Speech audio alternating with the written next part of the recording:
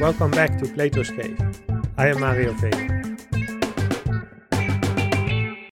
In the other episodes of Live from Plato's Cave, I speak with philosophers, artists, scientists, and others about their interpretation of Plato's allegory of the cave. In this episode, I would like to give you a sense of what this podcast is about. And in the second part, I would like to take a step back and reflect on the episode so far and what's coming in 2022. If this is the first episode that you listen to, welcome to Live from Plato's Cave. And I hope from this episode you get a sense of what it is about. If you've never heard of Plato's allegory, I'll give a quick summary in a few minutes. And you can also listen to a reading of the full allegory in episode 1. And if you've been listening to other episodes already, I hope you enjoyed it so far and that, like me, you're looking forward to what's next.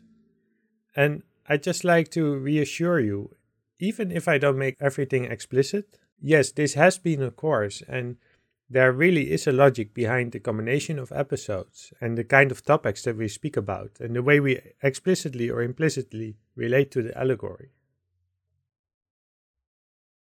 I want to make some of these connections in this episode, but more than anything, I hope you've been making them yourself.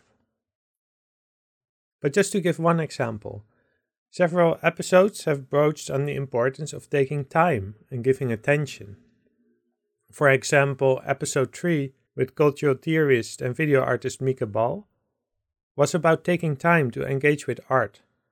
And episode 5 with the geologist Marcia Björnerud, how thinking like a geologist changes our human conception of time.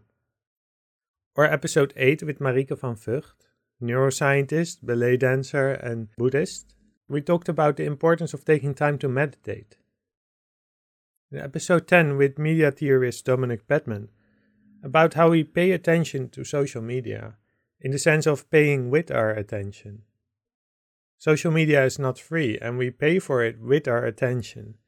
And we also pay for it with our attention in the sense that it costs us our attention.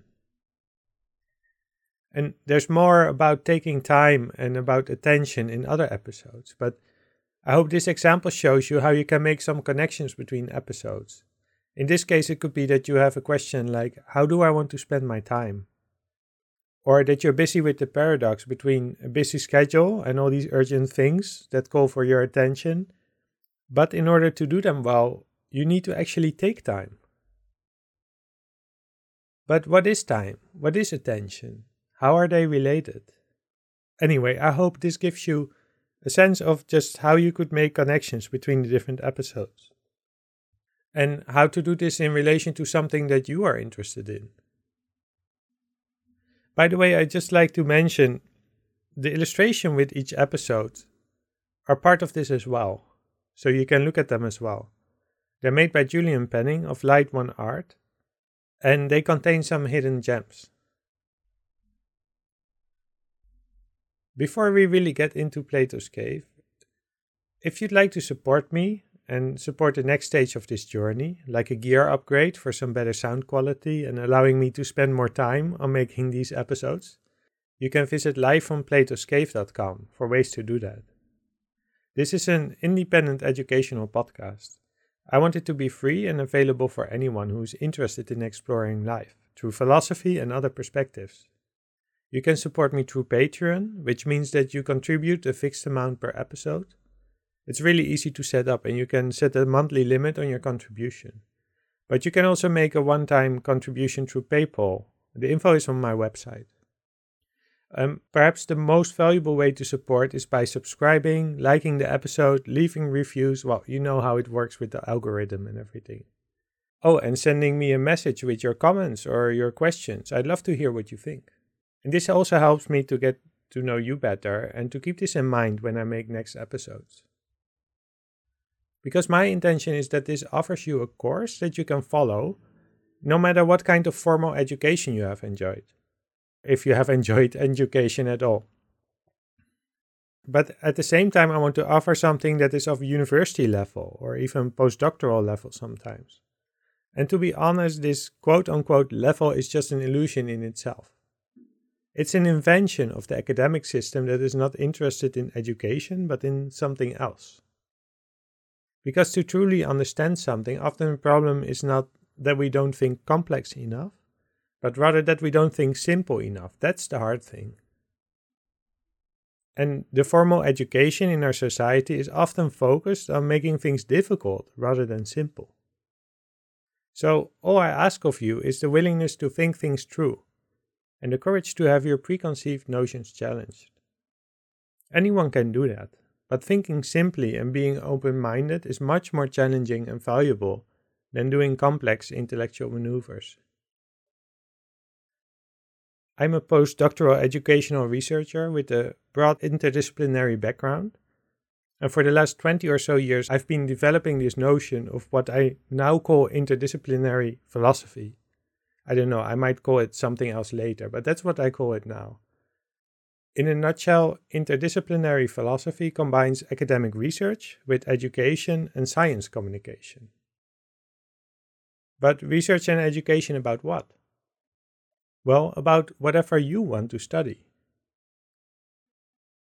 So the trick is, I don't know what it is that you want to learn. Life is a school, and you can use this podcast to support your education in literally anything that has your attention. Whether this is a philosophical question, or a science, or how to relate to the climate crisis, or something more personal like relationships or health and illness. For example, later this year we'll speak about the relationship between food and thinking. Our relationship to food is something that many people are busy with in their lives.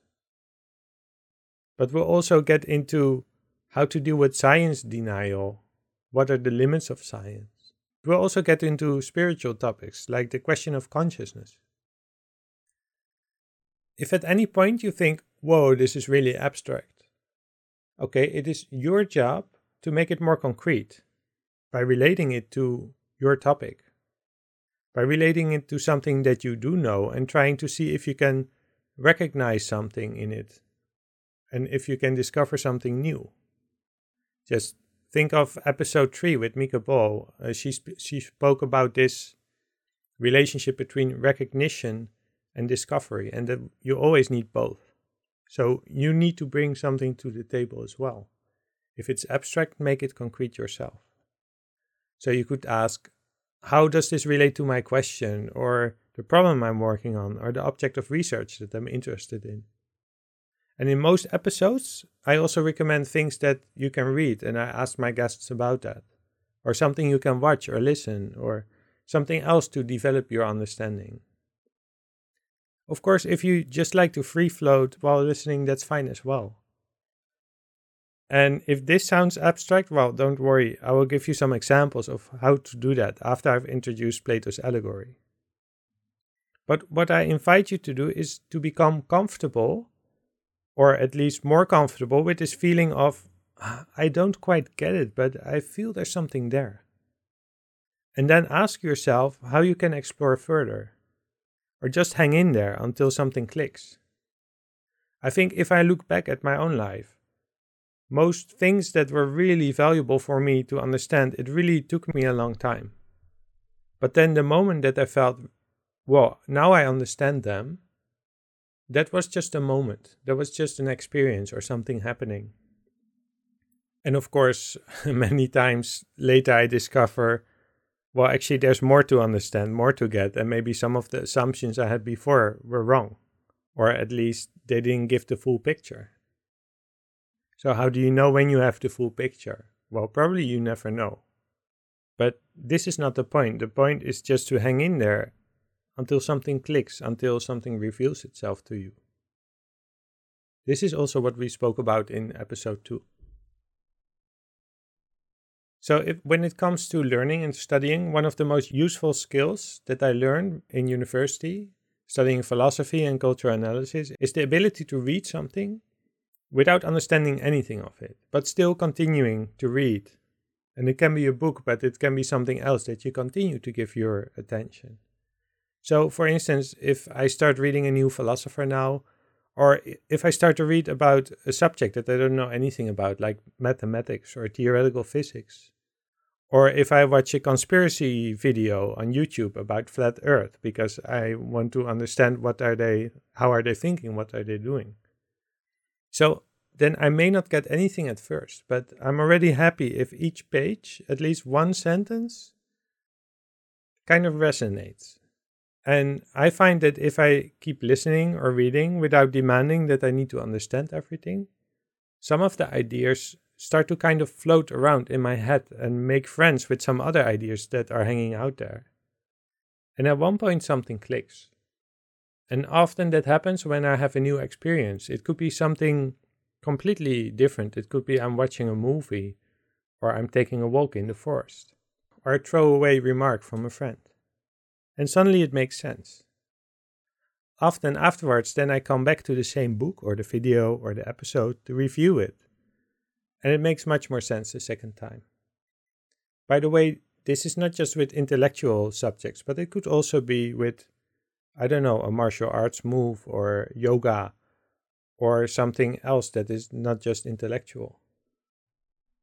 So when you don't understand something, either you decide it's not interesting enough, or you have the feeling there's something there. And if you have that feeling of curiosity, or of being challenged to something, well, I invite you to take yourself seriously and work on developing this understanding. If you really want to understand something, it won't matter to you if it takes a month or a year or even a whole lifetime to understand it. But I just want to kind of give an idea of what kind of topics I'm thinking about that you could use this podcast to study. One of the things that I notice about the academic world, but also about the world of education on the internet, like YouTube videos that are made about certain topics, well, it's that there's a kind of demand that everything needs to be immediately clear, that it needs to be prepackaged and simplified and spoon-fed, because God forbid anyone loses interest or changes the channel or doesn't like my episode. Personally, I love to dive into new subjects, and then I'm disappointed if it ends after 20 minutes. Or if the conversation is so technical that it presupposes a lot of prerequisite knowledge. So I'm trying to find a midway between these two extremes. On the one hand, pre-packaging everything and making everything explicit, and on the other hand, just going into really the technical detail that you need to do a lot of reading and study and everything before you can even follow the conversation. Well, I've noticed over the past year that I'm not the only one who likes to listen to these conversations. And I'm really happy that you're listening to this. It motivates me to continue this journey with you, to give my time to it. And I really like this platform. I'm excited to see what it can grow into. It's such a privilege to speak to all these different experts and to ask them anything I want. And then to find that there are actually people interested in listening to these conversations. So I really appreciate the guests, but also you, to take the time to spend with me and to engage in these conversations. So what you are listening to is a combination of me doing my own research in a public way, getting educated myself, and sharing this with you, so you can use it as an educational resource for whatever interests you. And I'm trying to do this in an accessible way that doesn't require you to know anything about the subject we're talking about. But again, like I mentioned before, I don't know you.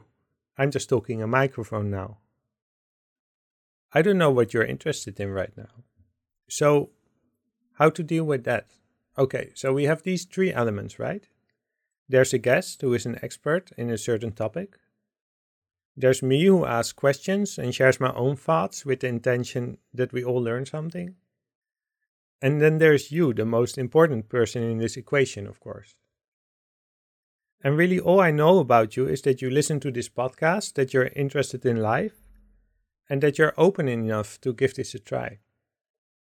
So, what do we share? This is where Plato's allegory of the cave comes in. Because it's something that we share. It's easy enough to understand in just a few minutes. Probably you've already heard about it. Maybe you've studied it extensively.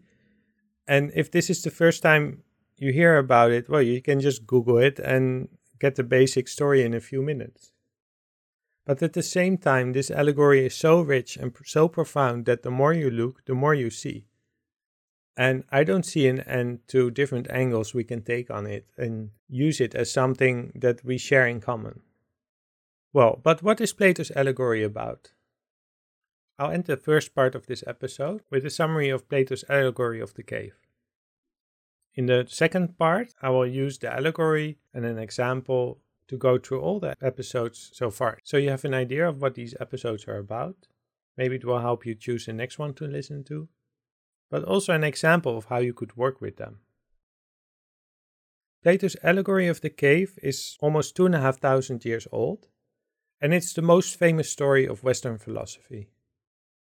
It's about a group of prisoners who have been chained in a cave all their lives. They are forced to watch shadows on a wall, and these shadows make up their reality, because they don't know those are shadows. They think those are the real things and the real experiences. But actually, these are projections of statues that are carried in front of a fire that is behind them. Now, then one of the prisoners is released and turned around and dragged upwards past the fire, all the way to the surface of the earth. They're blinded by the light because their eyes haven't seen sunlight in their whole life. But after a while, they start to see the actual object, and they realize that those objects formed the inspirations for the statues below, whose forms and movements are projected on the cave wall. And finally, when their eyes are so used to the light, they can take a glimpse at the sun. Then they realize that the sun is actually the source of the world on the surface, but also the source of the cave and of the shadows on the wall. So then they return back into the cave to bring these good tidings of great joy to their former colleagues. But whatever they say doesn't make sense to those prisoners, because they're still in the cave. The prisoners reply, well, you must have ruined your eyesight, because you can't see anything now in the dark. You can't distinguish the shadows anymore. And when this poor person tries to free them, they try to kill him. Now, there's much more to Plato's cave, but this is enough, I think, to go through the episode so far with this in mind.